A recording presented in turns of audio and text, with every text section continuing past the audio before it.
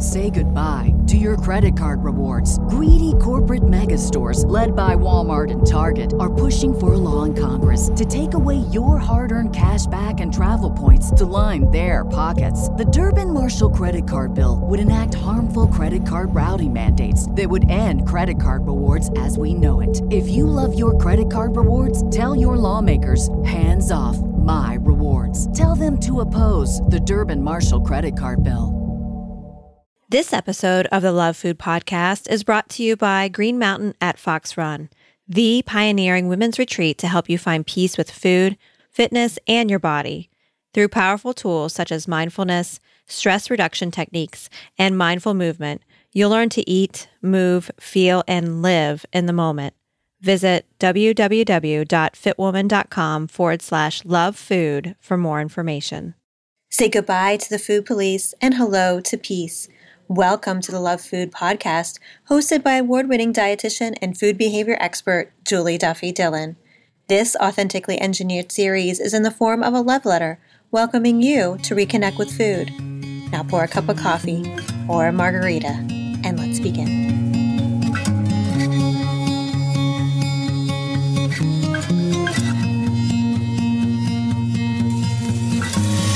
Hi, and welcome to episode 47 of the Love Food Podcast. I am Julie Duffy Dillon, registered dietitian and food peace promoter. I'm so glad you're here. Thank you for connecting today. And are you someone who has really, really hard to stop fighting your body and worked really hard to not always be on a diet or coming off a diet, binging and then restricting, that you worked really hard to kind of calm things down and to start to get more comfortable in the skin you're in, yet you have a roadblock. The family of origin that basically taught you a little bit, or maybe all of these food rules and ways to hate your body still is not on board. I have a feeling there are many of you listening who have families who still kind of look down on fat bodies, maybe even give you that look when you get the second helping of food, or giving you kind of direct or indirect comments on things you can be doing differently to change your body. I appreciate these are really, really tough experiences, especially with family members that for whatever reason you have to still be around. Or maybe you still want to be around, and this is just the one thing that they keep doing. How do you deal with the constant kind of fat talk or fat phobia or food talk or food police in your family? How do you keep yourself from constantly comparing yourself to your family's bodies who maybe, are weight suppressing themselves or constantly dieting so they're smaller? And that kind of just reminded you of your old way of thinking. How do you get out of that pattern? How do you really set yourself free? Well, I have a letter today that explores these questions, and I take a stab at finding some solutions. Before we get to the letter, though, I would love to get some more letters from you. I know there are many more complicated relationships with food out there that I haven't heard about yet. And, I'm recording this in the end of November, and I have a feeling as January 1st gets closer, there's going to be more and more talk about dieting and body hate. And I know that this is a time where we all need to stick together and continue to move forward in our ways of relating to food that are more centered on food peace and, putting down the weapons and no longer fighting your body. How are you experiencing this time, this transition to National Dieting Month? How is this complicating your relationship with food? I would love to know. So send your Dear Food letters to me at lovefoodpodcast@gmail.com. So let's go ahead and hear this episode's letter.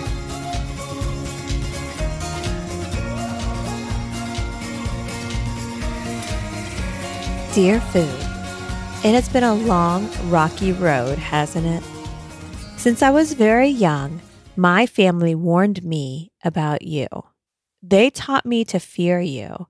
They taught me that if I got too close to you, You would hurt me by making my body unattractive and unhealthy. That left me feeling afraid to let you in and ashamed when I craved you.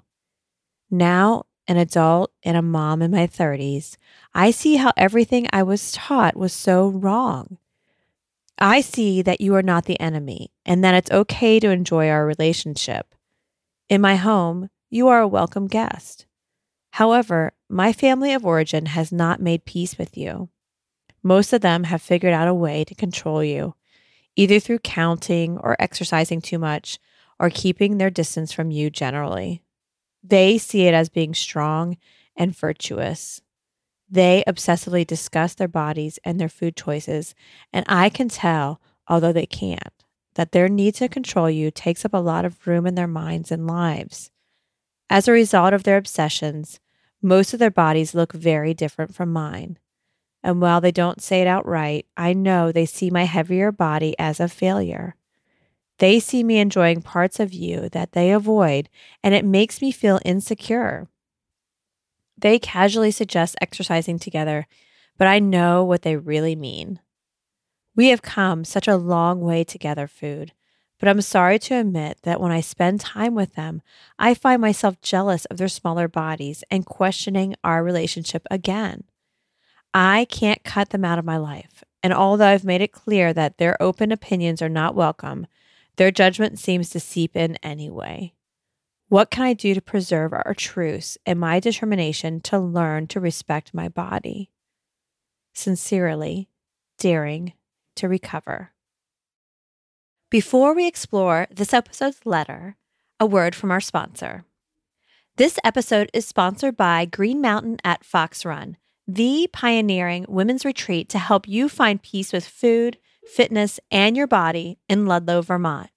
For over 40 years, Green Mountain has developed sustainable, non-diet strategies for women who struggle with weight, emotional and binge eating, and feelings of food addiction. Last year, Green Mountain opened its Women's Center for Binge and Emotional Eating, the only clinical program in the nation dedicated solely to women suffering with binge eating disorder and emotional eating. Ready to set yourself free from dieting and restrictions, untruths, and fads? Visit fitwoman.com/lovefood for more information. And here's a special event to help you start 2017 mindfully for overall health, happiness, and well-being. Green Mountain at Fox Run is hosting a special meditative retreat from January 4th to 7th called Mindfulness for Women Who Struggle with Food and Body, a meditative retreat designed to help you reduce stress, eat well, and move joyfully. Visit fitwoman.com/lovefood for more information.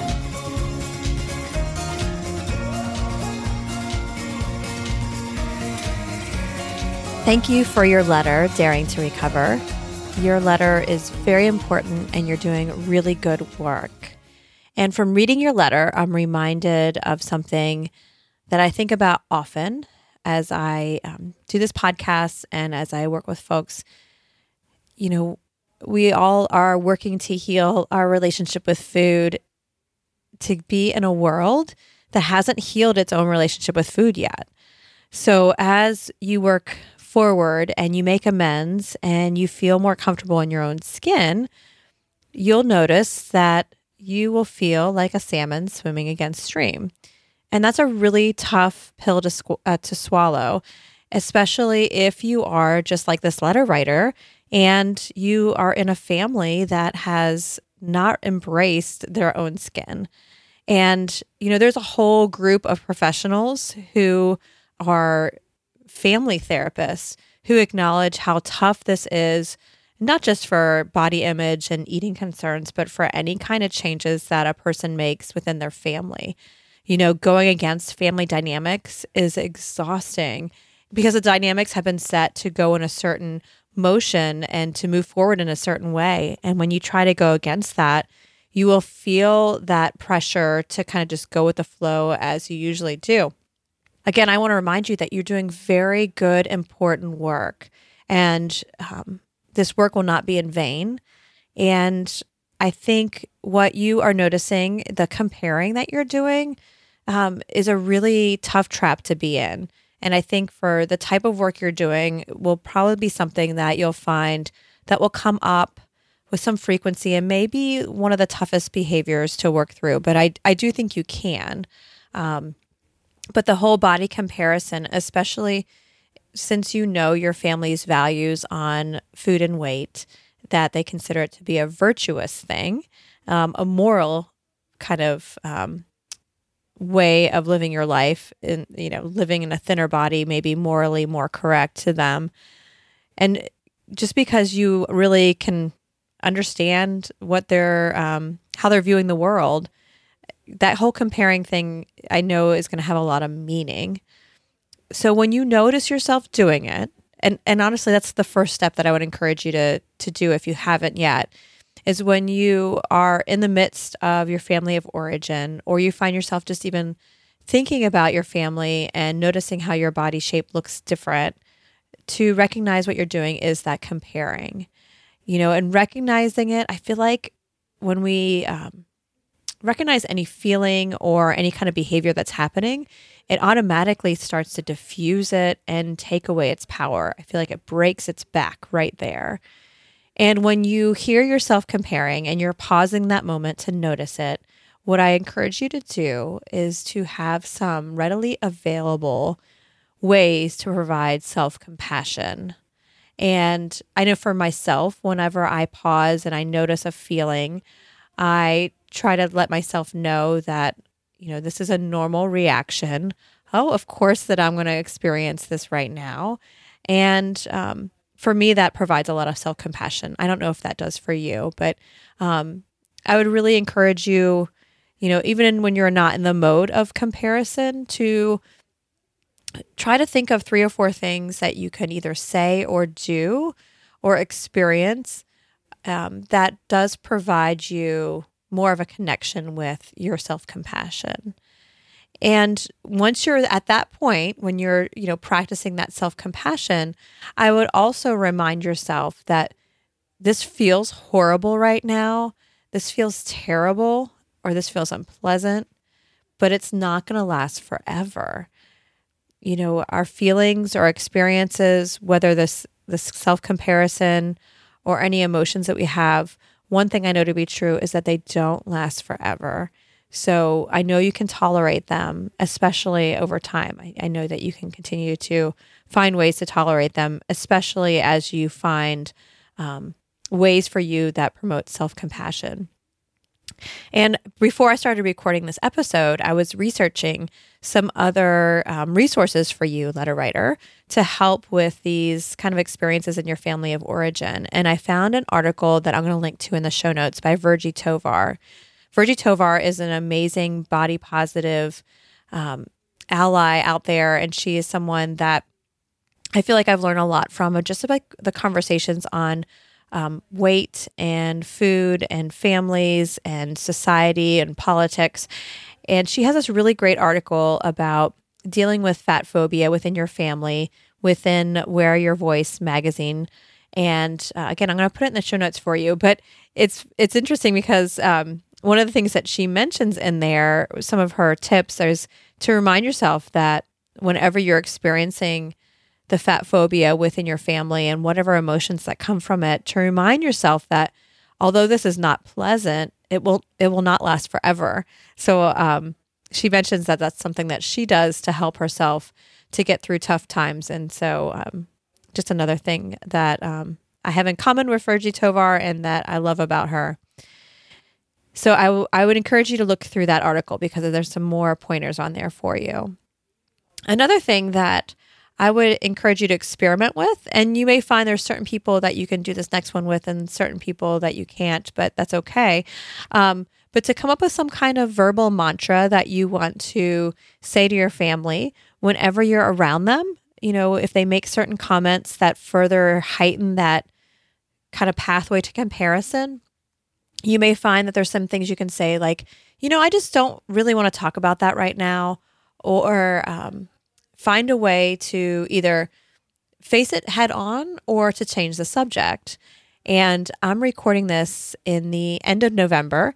And in the last week, NPR has had this really cool kind of program it is really focusing on helping people to change the subject during the American Thanksgiving with the elections, because, so many people are polarized right now in the US, and they had this hashtag, So Anyway.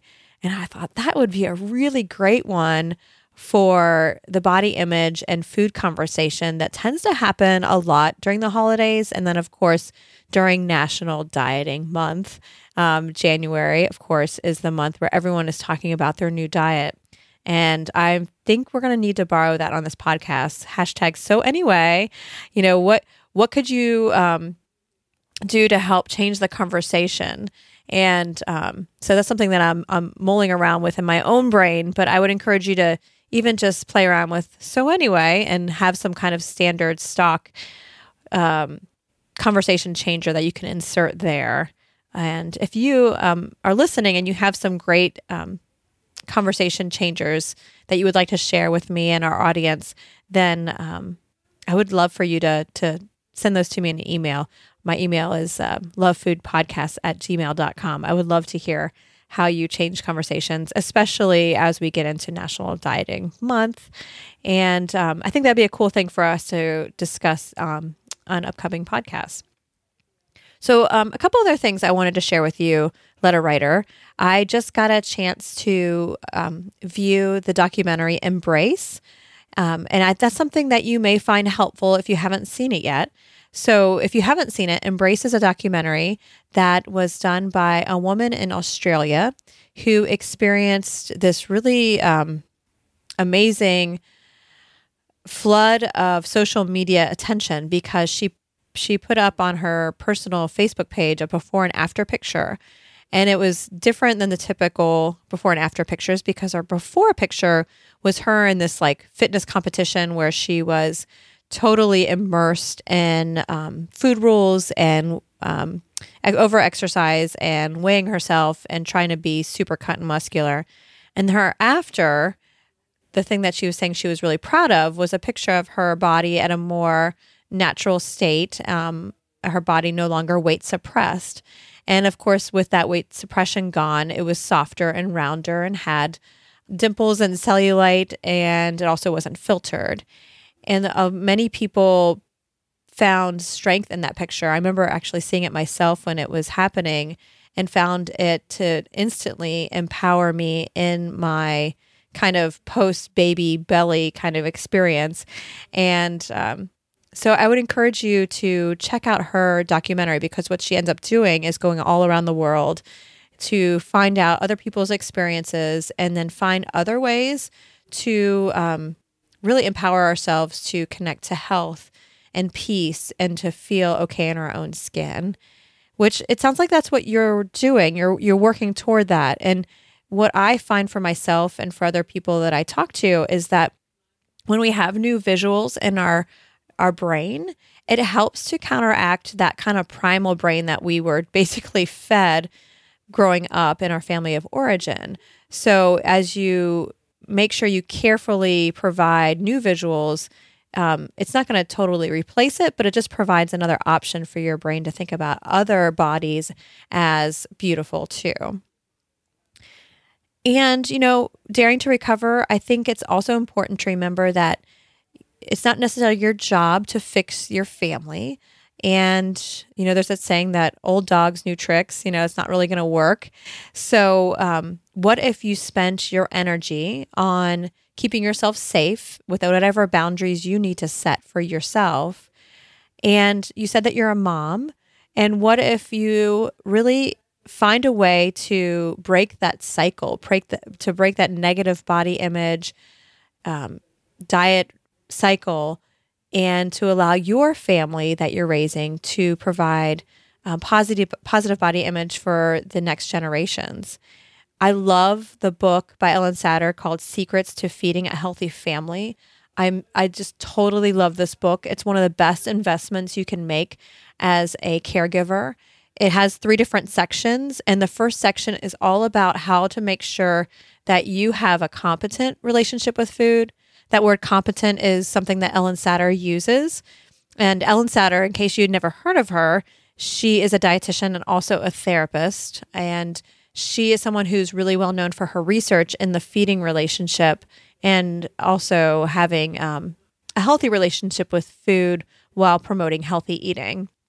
And so this whole first section about raising a healthy family includes ways that you can be sure that you're providing the best modeling for your family, and then it goes on to setting up your family to have a relationship with food that is health promoting, and also having food available at home in a way that's going to provide not as much food obsession, and also helping children to learn how to cook, doing some basic self-care in that area. So I'm going to put all of those in the show notes for you. And letter writer, I hope this helps. What you're struggling with, I feel like, is a really common occurrence, and your letter is going to provide a lot of people some feelings of, just camaraderie, because they know that now they're not the only ones that are trying to deal with fat phobia in their family, and choosing to, change things for your family and for future generations. So again, what you're doing is a really, really good thing. It's really good work. Please keep us posted and take care. Dear Daring to Recover, we are glad you are no longer scared of the way we nourish you and provide pleasure. We are glad you are feeling more comfortable in your own skin and stopped fighting your body. When you are challenged directly and indirectly about this newfound truth, pause. Take a deep breath. Face the warmth of self-compassion and draw new boundaries. Allow yourself to experiment with new ways of self-care. You will be modeling for your children what it means to be true, present, and connected. This will feed them and their future generations for eternity. Love, food. Do you have a complicated relationship with food and want to change? I want to help. Send your Dear Food letter to lovefoodpodcast@gmail.com. I hope to read about your experiences soon. Thank you for listening. I am Julie Duffy Dillon, and this is the Love Food series. Have you enjoyed the show, or would you like to give me feedback? I welcome your thoughts. Please give a review in iTunes and subscribe. This type of kindness helps the show continue. You can also tweet me at eatingpermitrd. Take care.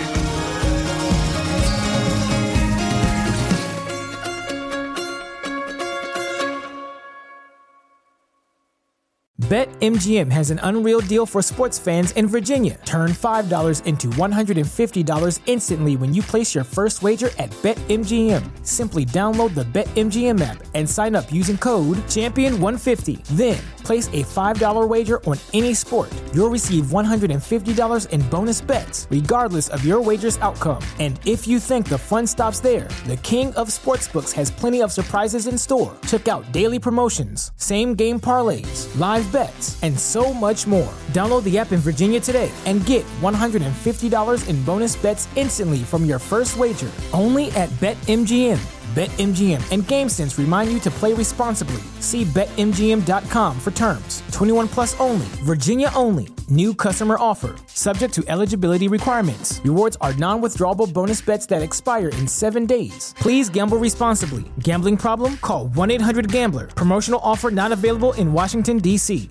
Say goodbye to your credit card rewards. Greedy corporate mega stores, led by Walmart and Target, are pushing for a law in Congress to take away your hard-earned cash back and travel points to line their pockets. The Durbin-Marshall credit card bill would enact harmful credit card routing mandates that would end credit card rewards as we know it. If you love your credit card rewards, tell your lawmakers, hands off my rewards. Tell them to oppose the Durbin-Marshall credit card bill.